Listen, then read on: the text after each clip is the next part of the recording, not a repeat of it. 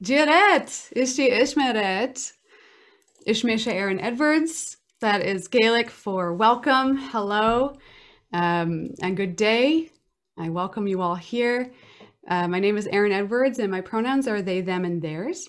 This is Inspiring Insights number 35. That's right, our 35th episode, and I'm so happy to be sharing some space with you all tonight. Uh, Let us know in the comments or the chat.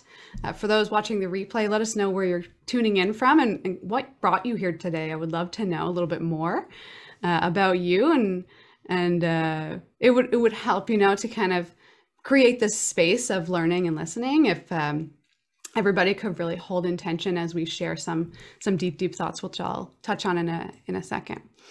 So myself, I'm an uprooted Newfoundlander. I have Irish and Welsh descendants. I grew up on the rock, and I honored the tundra and the forests of the Beothuk, who were actually a people who suffered and were consequently erased by the disease of colonial conquest there.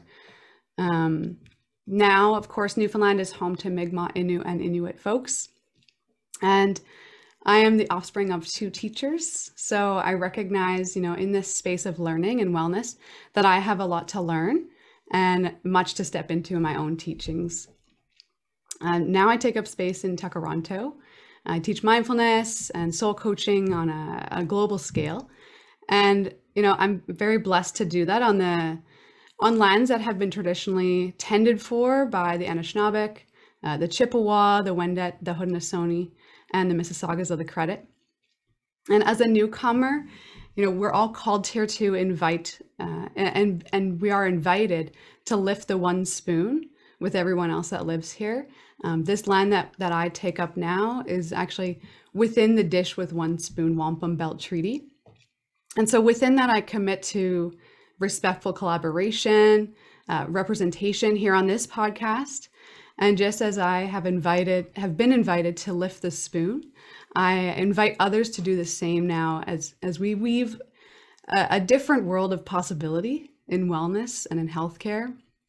And what that means for me is decolonizing my language, my career, the ways in which I think and I act about medicine, about mindfulness, about wellness, and healing in general, recognizing that my thin body stature has granted me privileges in ways that I have probably never acknowledged before, because we live in a world that rewards thinness. And of course, that means using my voice on this platform for change and to actually break that cycle. And so if we could look back in recent centuries, or maybe not so recent, but we see a really interesting shift in the ways that culture views health. And that, of course, has gone hand in hand with how predominant culture has seen bodies. Also depending on media, public figures at the times, geographic location, where you are in Earth. Our bodies, and especially women's bodies, have been kind of noted to be valid only if they were, for maybe example, in ancient Egypt, which was around 1,000 years before Common Era, as this kind of symmetrical, slender, narrow body size. And I'm thinking now to around 100 Common Era, where to the Han Dynasty, where we see the bodies of folks who were more desirable as pale, slim, but had large eyes and actually smaller feet. And then fast forward again to about 500, the year 500, where people were, considered to be healthy if they were actually plump and full-bodied. And then again, going a little bit further into maybe the Renaissance period of around 1500, again, people were considered to be a little bit more healthy if they had fuller hips, kind of a rounded stomach, and a quote-unquote ample bosom, especially speaking in terms of the woman's body. And then fast forwarding again to about the year 1900, where we also see, women and bodies portrayed as kind of fully figured, kind of more desirably plump, but of course with a cinched waist. And that, in that Victorian England period, we know that the wearing of corsets was very popular at that time to kind of cinch that waist. And I mean, in this century alone, the 1900 and, you know, the past 100 years, we have gone through so many different phases of body cultural awareness and paradigms, you know, starting, I think, thinking back to the 20s, where kind of the small chested, small waisted figure was more admirable.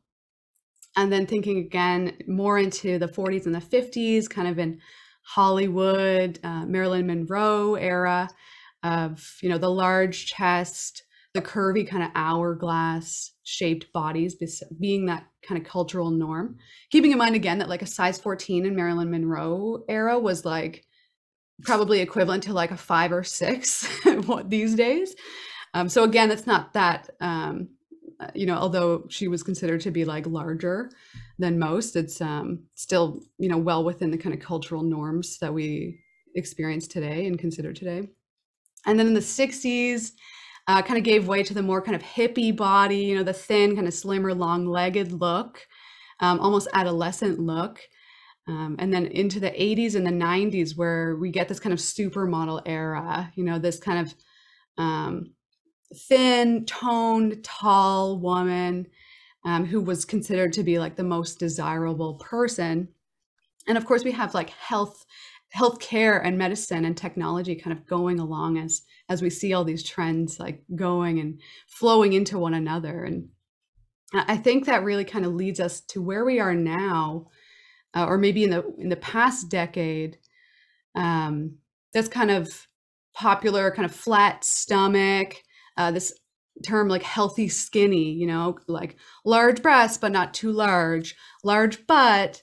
If you don't have a big one, make it bigger. If you have a big one, make it a bit smaller, but keep the thigh gap, you know, all these little things where there's kind of like several nuances now. And now as we explore, we're kind of getting more into the anti-bias of healthcare and of bodies. And so looking today to explore a little bit more from the medicine side of things and the healthcare perspective on that. So Aubrey Gordon, and I love Aubrey Gordon. She's an amazing writer. She has a blog. And she said, I want to quote her, "Despite healthcare providers' extensive training on the mechanics of our bodies, the training is modeled on the realities of thin bodies, and rarely teachers provide to confront their own bias. In some cases, it may even enhance their bias. Over the last 2 decades, especially, there's a growing body of research that has indicated a frightening trend of anti-fatness among healthcare providers." So, you know, I think podcasts have so much potential for healing. And in light of the health at every size conversation that we're about to have, as many conversations we have here on the Inspiring Insights podcast, I just wanted to share, you know, a content warning for the next hour. I think we should be able to come to these spaces with our full consent to listen and to maybe even share. And it's not, you know, people who come into these spaces and talk about their experiences. We appreciate that, and we want, you know, this space to be as safe as we can make it, and also very courageous. So thank you, and that kind of leads me to my next point of welcoming in our guests today, Dr. Samantha Cloutier and Shaquelle Hibbert. Thank you both so much for being here. Oh, so honored to be in space with you. Let me go ahead and read your bios, and then we'll get right into it. And of course, as folks, you know, like hear something out there in the audience, if you have like a reaction, like a little clap, or maybe like a question that comes up or whatever, just write it in the chat. We will have time at the end for questions from the audience. So Shaquelle Hibbert, welcome. She uses she, her pronouns. And Shaquelle is a kinesiologist with a degree from the University of Manitoba. She holds certifications as a personal trainer and a group fitness instructor. She's currently a body positivity coach and clinical exercise physiologist candidate, working towards helping people become more intuitive with their bodies. Shaquelle has been providing personal training and health-related services, focusing on empowering women to create a loving relationship with their own bodies, while developing a healthy lifestyle using her mindful positivity system. Thank you, Shaquelle. And we have Sam Cloutier here as well, and using she, her pronouns. Sam is a naturopathic doctor, a mental health advocate, a public speaker, and a researcher. She owns an integrative health clinic in Fort McMurray, Alberta, where she operates her private medical practice with a focus on mental health, addictions, and queer health. Her research interests include addictions, bipolar and schizophrenia, and anti-oppressive healthcare practices. She also sits on the Pride YMM committee in Fort McMurray, Alberta. Woo! Let's give them a little round of applause, maybe some claps. I know you're all on mute, but thank you so much both for being here. And I wanted to start off, with that little kind of like back through the centuries. And I hope that was kind of useful and that was, I admit more of probably a Western, even lens looking back on that. Probably even more white, but that's kind of what's available right now in the research and even just the literacy, if you do a Google search, that kind of thing.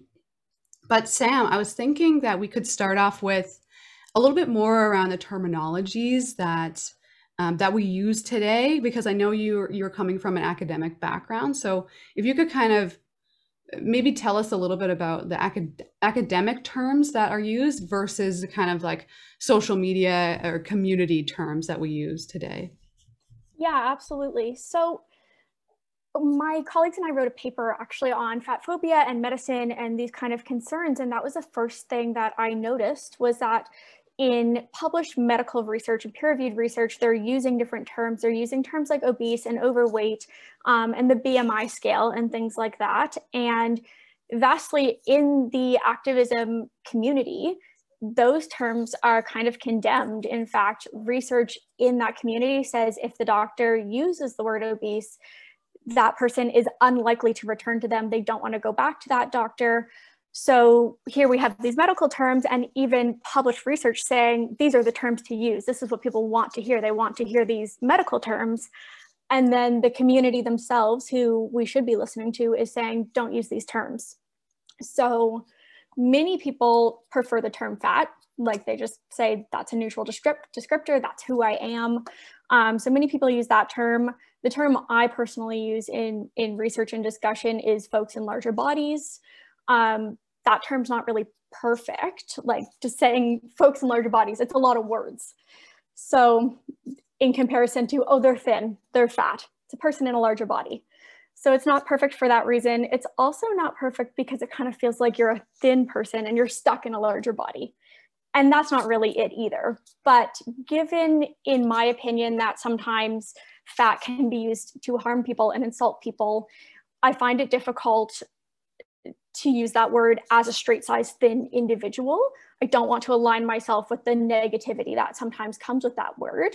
The community is working on reclaiming that word and using it to describe themselves. To me, it kind of parallels how queer was reclaimed. In the LGBTQ community, we use the word queer and it is just a descriptor. I use it on myself. And that is how it looks to me. And it seems like perhaps the word fat is not quite there yet. That's my impression of it, at least. So one more definition is one I said just now is straight sized. This comes from like the fashion industry, and straight sized is basically just not plus size. So straight size we use because not everyone identifies with thin. So many times you'll say thin and people are like, I'm not thin, I'm not thin. Or you'll say average, and in Canada, average is not straight size, it's not thin, it's plus size. So that's why we use that term.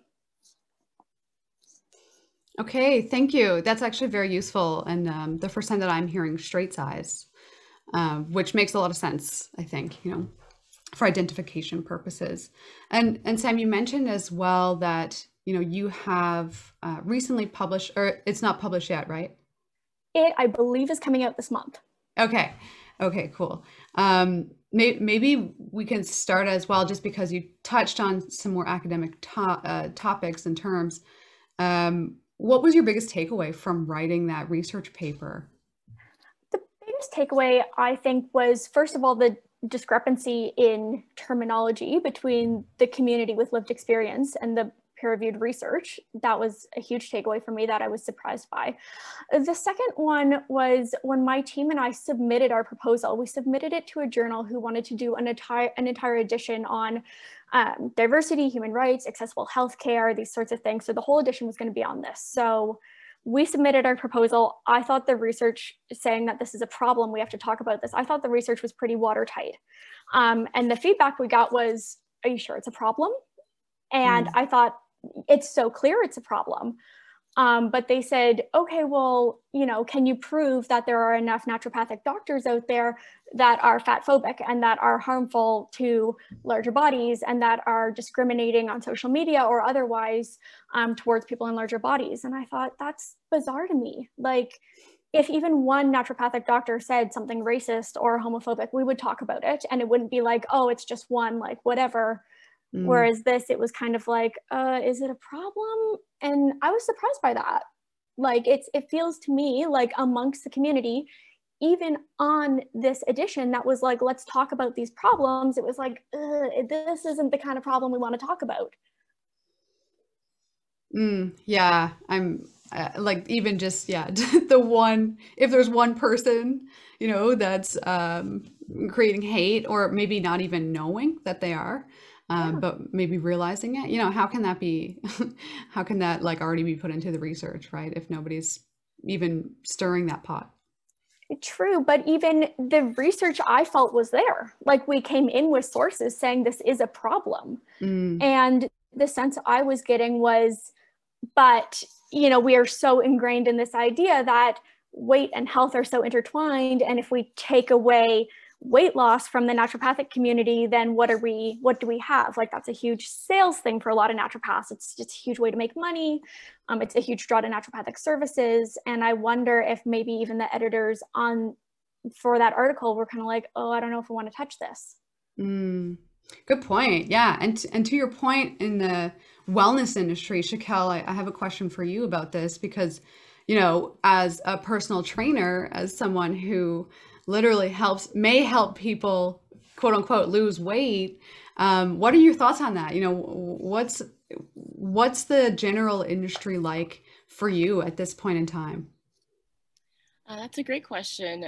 I think it's actually quite surprising what Sam was talking about, because it's so clear that there is an issue around general practitioners as a whole and having a bias towards people that have larger bodies. And in the personal training industry, it's very clear. Everyone, or I shouldn't say everyone, a lot of my clients come to me because they want to lose weight. They want to be in a smaller body. And when I try to dig deeper, they don't even want to get deeper. They just want the smaller body, don't care about the health side of things, don't care about the mental health side of things. And so it's a very clear issue. And I find that being a kinesiologist as well, so being in the middle of personal training and the medical community, there's such a huge disconnect with what health means and how it's represented. And I think the research needs to go further into it so we can start polarizing what we've had for decades around what is healthy and a healthy body and all that.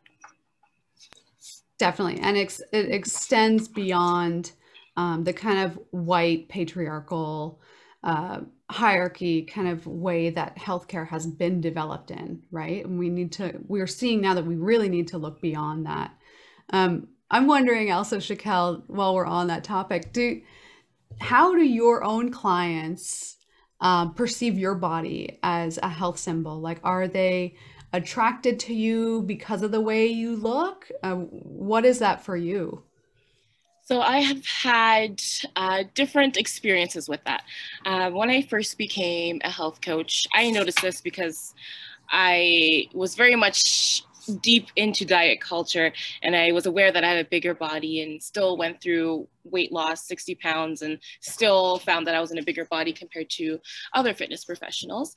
And so when I would sit down with a client who specifically wanted to lose weight back then, when I was working more in the weight loss industry, I remember having almost this tension between me and the client, especially if they were in a smaller body than I was already, and they were asking me about weight loss. And so I always had to start my consultation explaining I went through a 60-pound weight loss, and then they almost like released and took a breath. They're like, oh, okay, so you can help me. So it's almost like just looking at me and the body I was in, they're like, she can't help me. She doesn't have the body that I want. On the other side of things, I'm working more with body positivity now, and I'm finding that I am drawing in more people that are tired of dieting, that are in street-sized bodies, and they are feeling more comfortable sharing with me. They're more comfortable with the fact that I've went through a weight loss and I am completely comfortable in my body, and they're like, I want to be there. I don't want to be just strive for the smaller body anymore, because I've done it, I've tried it, I did the diets, keto, all that fun stuff, and I just went backwards in the end. So I've had two completely different experiences, and it could be because of where I was focused as a health professional. Yeah, thanks for that. Thanks for sharing that. And Dr. Sam, for you as well, you know, what's it like for you being in this space? And how are your patients and clients like coming to you and perceiving you as someone who, you know, is doing this sort of anti diet culture work? It's a good question, because I feel that although I really try to represent myself as an activist in this area, so many people in my practice on their health goals is weight loss, like every time. And it's like Shakel said, there's resistance to, but that won't even really get you any further with your health, or that's not even really sustainable, or that's not really even relevant. Like there's resistance to that. I mostly do mental health, and no matter what, probably 70, 80% of my patients, when I say, what are your health goals? They'll say more energy, and I want to help with depression, anxiety, and I want to lose 25 pounds. And it just feels like no matter what, that's like tacked on in culture. Like you always want to lose weight. Like that should be a goal forever, to just weigh less than you do now. And I think people kind of see me in the body I'm in and think, I know the answer, I know the secret, I'm doing something that got me where I am, and I'm not. Like, I don't really exercise, I don't count calories ever, I'm not doing anything that is like a secret to being this size. I have to say that I'm this is genetics probably. Like, and whenever I break that to them, it's like disbelief. Like they're like, but you know, I could do the lettuce buns on burgers. And I'm like, you absolutely can if you want to, but I don't think that's going to solve all your problems. And that's not even why you're here. Totally. I think we've been, you know, pardon the pun, but we've been fed a lot of bullshit. Truly. Truly. And, you know, hands up everybody out there in the audience, you know, who has seen this kind of power dynamic between you as a patient and either the doctor, you know, or your exercise professional, or someone that is telling you that, you know, weight loss has to be the first step. And I think that's, yeah, basically everybody, right? It's so prevalent that we see this kind of paradigm just like, without even thinking about maybe what the person's goals are, you know, if it even is their goal, and why is it their goal if it is. Maybe someone, you know, has a wedding coming up or something and want to look good in the photos, blah, blah, blah. You know, what is that? And are we challenging ourselves and maybe challenging our patients enough to create and maybe flip that paradigm upside down, right? What is that? How does that look like for both of you? And I'm curious, you know, to really dig deeper into this power dynamic, especially, and maybe not for yourselves, but for like the whole, if you could speak on a more like what you see in your industry. Yeah. Shakel, yeah. Okay, I'll start. So with what I'm working with right now, I am trying to shift people's mindset. So they think about feeling good first. And weight loss is like, it's like we're shifting that entire like triangle upside down. Weight loss can come with shifting your mindset and shifting your habits, but that's not the focus. And I find that that has been a game changer for my clients, whether they're trying to actually lose weight or not, because weight loss, it varies, it's frustrating, it doesn't align with if you had a full salad or a burger that day, or if you went to the washroom or not. It just does not line up. And so it becomes very frustrating. I'm sure many of us here have, you know, went on some type of diet or have tried to get healthier and, you know, ate salads for a week and our weight was the same, and then maybe ate a burger and it went down. It just doesn't correlate.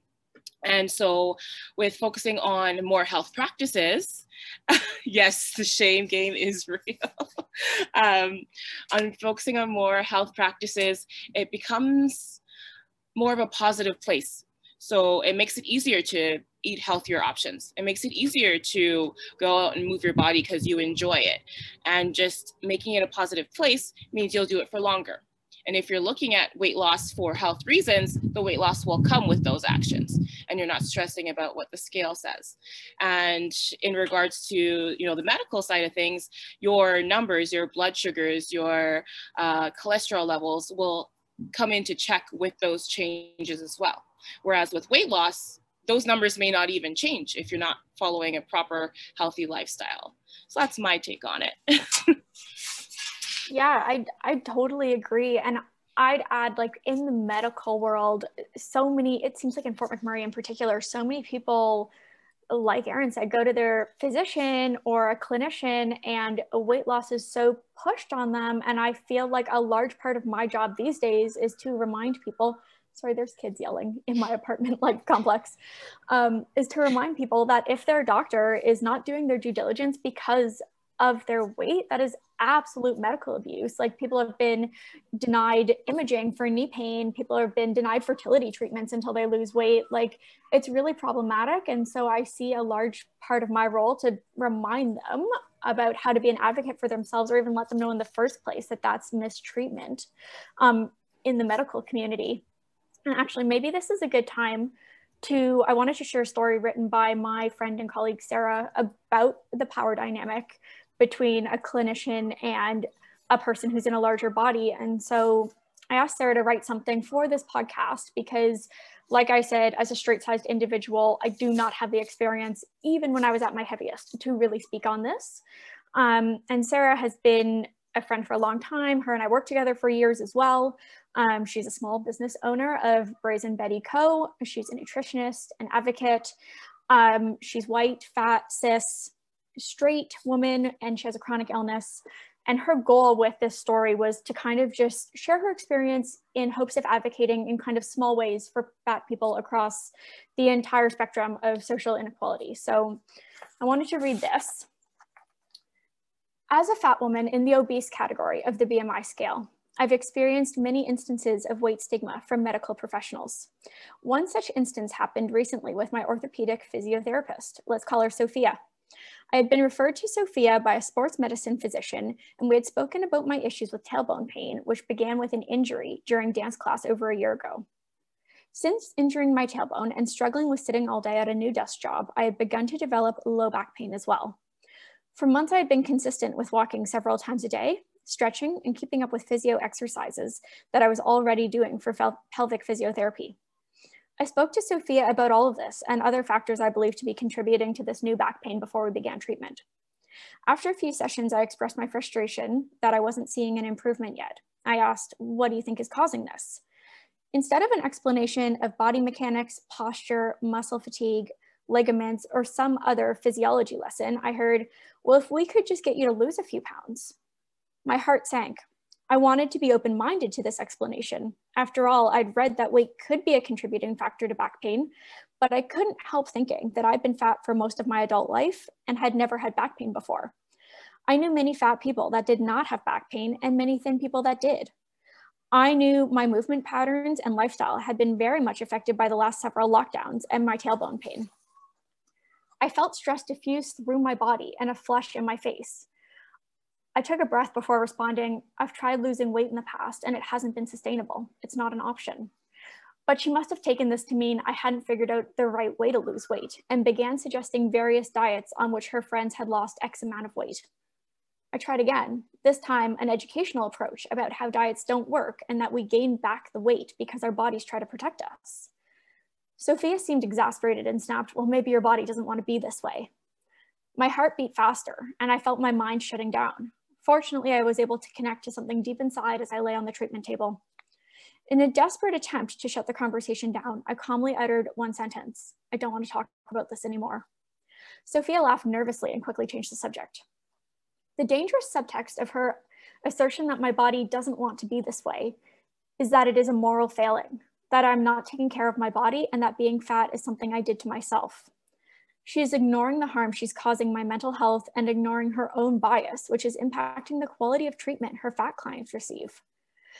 I get the message that my body is wrong and I haven't done enough to control it. It is unruly and I have failed to heal myself through sheer force and discipline. The message is that if I can't lose weight and keep it off, my health issues are my fault. After this appointment, I was too disheartened to do my exercises. The very thought of our encounter sending me into an emotional tailspin. I went back to Sophia once more and felt nervous and uneasy around her, and I haven't been back since. Thankfully, another physiotherapist who has never commented on my weight is treating me, and I'm slowly seeing some improvement. I have many other stories like this, and so do my friends and family. Our experiences are real and we need to be believed. Medical weight stigma affects our lives, and many fat people avoid going to the doctor or getting necessary treatment because of the impact on our mental health. For many fat folks, especially those on the larger end of the spectrum or with multiple marginalized identities, the barriers to proper care are immense and often lead to more illness and death. Health and weight are so intertwined in our minds that we can't see the harm in recommending weight loss for fat people. I can't blame those who want to lose weight to avoid the oppression of being fat in a culture of extreme anti-fatness. But the answer is not to place the burden of obtaining thin privilege on fat people. We need to dismantle the culture of oppression that dehumanizes fat and disabled bodies. To paraphrase Virgi Tovar, my life wouldn't be easier if I were thin. My life would be easier if this culture wasn't committed to oppressing me because I'm fat.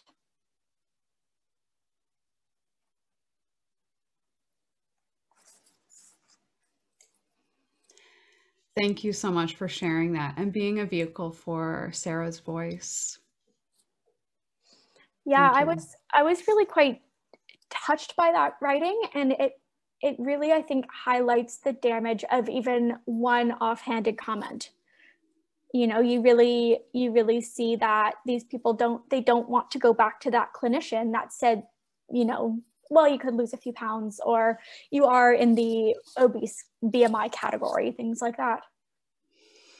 Yeah, for sure. And it speaks to that issue, right? Let's not point out the people who, the people aren't necessarily the problem. Like I think it's more like the pattern, right? The place that we're in right now. And we need to really, Sarah touched on so many things, and this morality of wellness as well, really, really hits me deep and touches me deep. And I wanted to get your thoughts too on this this aspect of morality, and if it's someone's responsibility, where do we kind of put that responsibility to be and exist? Shaquille, you touched on this, and like, how can we be in joy more, really step into our joy and live our lives the way we want? It doesn't matter the way we look, or what matters is like how we feel, right? And this morality. Do either of you have like any thoughts on that? Yeah, I mean, my first thought is we have to put that on society. Like it's exactly like Sarah quoted, it's on society to not oppress those individuals rather than on the individual themselves, not to exist in that body. But you can see how insidious it is. Like we were just talking before the podcast started, there's good foods and bad foods, and clean and dirty foods, and healthy and unhealthy, and we have these labels for these foods, and they're not even attainable. Like in the 90s, fat was the unhealthy, dirty food, and now it's keto is everything, and carbs are the unhealthy, dirty cheat food. Mm-hmm. So it feels, and it's true, that diet culture is a tool of oppression that we cannot keep up with, quite literally, because it is designed to continuously change, so that we always have to buy new programs and new books, and it feels always out of reach. It's meant to be like that. Any thoughts, Shakel? Yes, so I 100% agree with what Sam said. It definitely starts with society, but also I think people in larger bodies, I think, and I'm including myself in that category, we should step into our power. Oh, sorry, my puppy's freaking out in the background. By living our best life. So eating the foods we like, balancing what we like, doing the exercises we love, doing our mental health practices, and being in our bodies, and going to the doctor's office and saying, hey, look, my blood sugars are perfectly fine and I'm in a larger body, just to show you, by the way, and just starting to just represent that we can be in our bodies and completely healthy, to start changing the narrative around it. So when health professionals try to test us in that way, we can feel comfortable representing ourselves in our bodies right now. And that story you told by Sarah hit home for me, if you don't mind me touching on my story. Very, very similar to that. I was actually at my fittest, but that's besides the point. At this time, I was still in a larger body, and I went to the doctors. I was diagnosed with prediabetes in 2015, and that's when I kind of started my weight loss and health journey. And so when I went back, I had lost 60 pounds. I was at my fittest, at my healthiest. I asked my doctor, okay, is there anything else I should focus on? She said all of my numbers were completely fine, and then said maybe I can lose a little bit of weight. So I questioned that because I was a health professional. I was doing all the things in a healthy way. And I asked, okay, why do you think I should? What is the purpose? And I explained, like, I had just lost a bunch of weight. This is what I'm doing. This is my health routine. And she had nothing to say back. She said, oh, okay, if you're already doing that, great. And up to now, I still wish I asked, what was the purpose? Why did you think I had to be in a smaller body if all of my numbers were good, if I got myself out of the prediabetes range and I'm not even close to it and there are no issues? So that's a similar story, and that really hit home for me because I went home feeling like crap. And yeah, so there's definitely a shift that is needed in the medical community around larger bodies. Thank you for sharing that. And also, you know, speaks to why people literally stop going to see their practitioners, you know, from one offhand comment, and that kind of sheer discomfort, you know, of having to always battle that. That's tough. Thank you. I'm looking at the time. I feel like I have so many more questions to ask you folks. If there's any questions that the audience has right now, start, you know, typing them into the chat, and we'll get into more of a Q&A really soon. I wanted to touch a little bit on why weight programs don't work, and maybe relate that into these kind of times that we're living in, you know, the COVID times. And I've seen a few people who, you know, focus on weight loss in particular in the healthcare industry, kind of almost using this pandemic as a way to capitalize on, you know, oh, folks, you should really get more healthy. You should really lose this weight. And I just wanted to, you know, as the audience gets prepped with their own questions, maybe we can, just touch on that a little bit. Your thoughts, both of you, on maybe the, you know, how weight programs really aren't working, and also kind of bring it into this COVID space and COVID times we're in.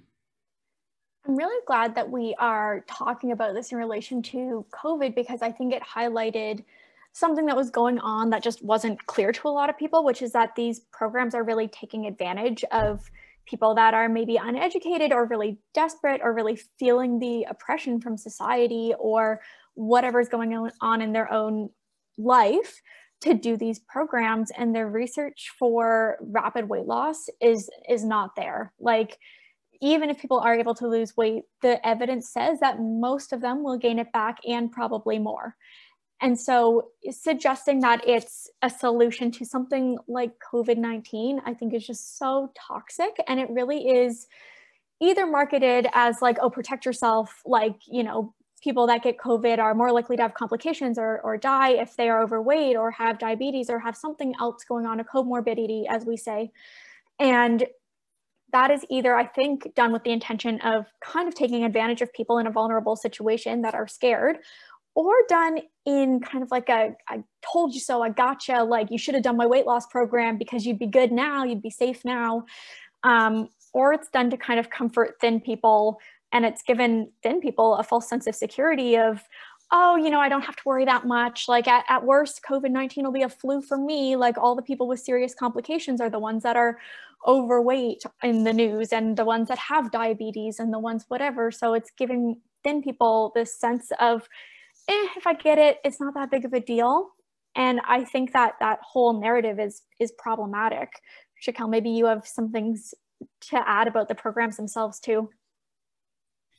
Yes, that is so true about people in the fitness industry really capitalizing on COVID-19. Even when the pandemic started, in the position I was working in, it was almost like the professionals around me were excited. They're like, okay, like this is it. We're gonna sell out. We're gonna capitalize on this. And I felt really, really uncomfortable with this. And something I want to touch on with these weight programs that they are promoting is that they have nothing to do with health. It's literally just about getting into a smaller body. And a majority of the time, these programs were created by people that never went through weight loss. They are people that grew up with thinner bodies, grew up as athletes. And as a kinesiology student and graduate, I was surrounded by personal trainers and fitness professionals that grew up in that way. And it felt almost uncomfortable for me if I were going to them for, you know, help for my health, and they never went through the actual process. They grew up in a completely different way, and then they're trying to promote, you know, their way of living onto me, where I grew up completely different, and there's no connection. There's nothing in between. And something that I've started to notice recently, looking back at my more fitness professional career, is that a lot of the workout plans and meal plans that are created, they're created more for people that are athletes, bodybuilders, bikini competitors, and they're not taking into account that, sorry about my puppy, they're not taking into account that people will not normally want to count the calories, have the time to do that, work out for 4 hours, do their fasted cardio in the morning and a weightlifting session in the evening. That's not feasible for people that are into athleticism in that way. And that's really, really problematic because it makes it unrealistic for a healthy lifestyle. Yeah, Shaquelle, I want to, like, you made such good points. And one thing you said is that it's about the weight loss and not the health. And I think this goes back to your point that you said earlier too, about your doctor, like saying, oh, the next step is more weight loss. And you just said, why? Like the health is in check. And I think that's another thing that's almost problematic in the, or maybe for sure problematic in the community, is that there's this healthism idea that if you're healthy, like that's proves that you're fine. And in truth, even people that are unhealthy, even people with high cholesterol, high blood pressure, high blood sugar, like all these things deserve care and shouldn't have had, like you had to go to your doctor and say, like, look at my numbers, they're good enough. Like the fact that the community even has to do that is kind of a problem. The other thing that I think is kind of drilled into society is like, oh, do all the healthy things, get your blood pressure down, get your blood sugars down, and then you'll lose weight as a bonus. And that doesn't always happen either. And I think one thing that we can do in the medical community, at least, is be like, it's fine if you don't lose weight. Like, you know, as your doctor, I care if your blood sugar is okay. But in general, like you are still entitled to really good care, even if your blood sugar is out of control, even if you don't want to change your body. Like, I think such an important thing to add to that. Thank you. Yes. Thank you so much for saying that, both of you. And Puppy agrees with you, Shaquelle. Puppy agrees. I think we touch on this sense of like, these programs and even healthcare at this point, it's a consumerism, it's a consumerist way of thinking that trains us to believe that we lack something, that we're not ever perfect where we are, and that we have to be somewhere else than where we are, right? And this is again like what my kind of framework when I teach mindfulness is like, we are so uncomfortable just being exactly where we are in our spaces, whether that be in our bodies or elsewhere, yeah. And I see Bunny's comment on, weight loss in yoga studios and how that is, it contributes to eating disorder culture. It contributes to so much anxiety, just even having mirrors around and that kind of thing, comparing with other folks in your class and in gyms specifically as well. And, I just, there's so much more we could talk about here.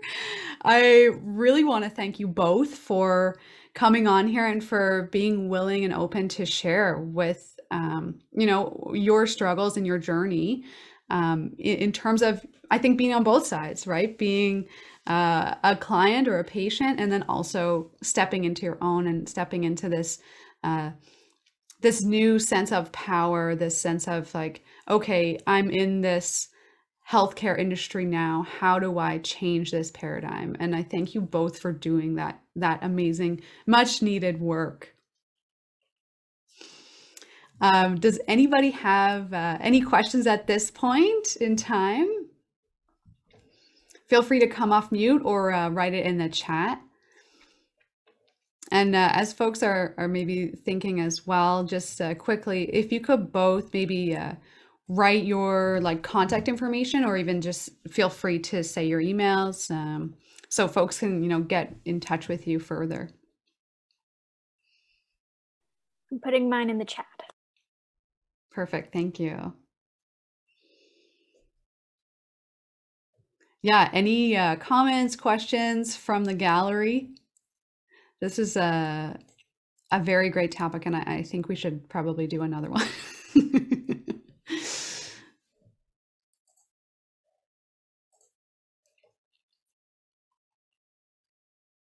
Amazing. Thank you both for sharing. I'm okay with silence. Also, maybe we can, and I do actually have one more question for both of you, but maybe we can just leave this space open for both of you as well to share if there's any other, last kind of takeaways from doing your own work in the arenas that you're both in and that you're both experts in. And if you have anything that like you really wanted to touch on that we haven't. I think one thing that comes to mind for me is kind of how I got into this type of activism in the first place, which was just understanding the full extent of you are not in control really of your size. Like, the variance in weight is sort of like the variance in height. And for me, that came about because I was prescribed a drug by my medical doctor that caused me to gain 40 pounds. And people were not shy about commenting about my weight gain. They would say, I'm so surprised, or like, you must be doing something different or something like that. And it was a good drug. It was working for me, and it was just worth it. And even though I was so mired in my own diet culture and at the time so upset about the weight gain, the drug was really working. So in time, I went off it for a couple of different reasons, and I lost those 40 pounds. And again, the comments came about, you look so good. What are you doing differently? You must have changed something. Good job for you. You did great, like whatever. And it almost becomes ingrained in your own head that you've done something to deserve this praise, that I did something different, and I didn't. I just changed my drug. Like, I didn't do anything different, but it was so many comments of people saying like, wow, good work, that I almost felt obligated to post like on Instagram a before and after picture being like, look at my weight loss. And I didn't do anything. Like, I made no changes. And I was talking to Sarah, actually, I was talking about this with her because she was kind of doing a lot of activism stuff. And I said, is it harmful if I post something like that? And her answer was kind of like, well, what are you trying to achieve with that? What are you hoping to get out of that? What are you trying to prove? Why is weight even relevant to your story of having to change antipsychotics? Like, you know, so, and that was my first moment of, oh, this is not relevant. Like this isn't anything. Like, and I just think that that story is kind of how I got here. So I wanted to share that.